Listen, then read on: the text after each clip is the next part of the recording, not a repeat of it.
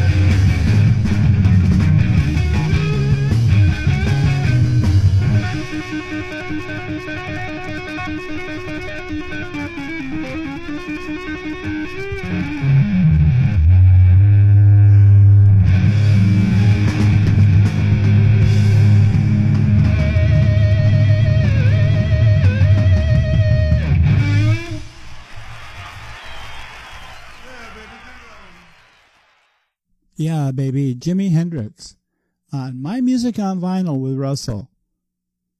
We're having an audiophile fit today. Now, we've got a first pressing of Dark Side of the Moon, Pink Floyd. And we're going to start you off with this very clean artifact, this record, with Money, followed by Us and Them.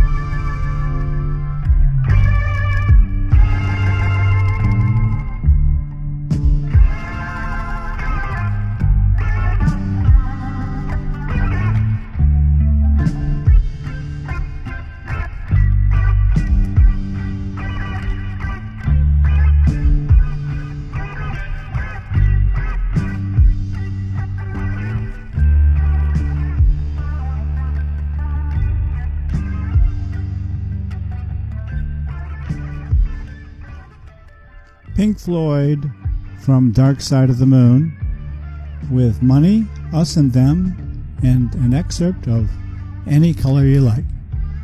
And now we're going to go into the Dark Side of the Moon copy that is a Mobile Fidelity master recording. And we'll have other selections from Dark Side of the Moon, and hopefully you can discern and decide if there's a quality difference from a later pressing. The first pressing that you just heard was from 1973, the Gramophone Company Limited on the Harvest label.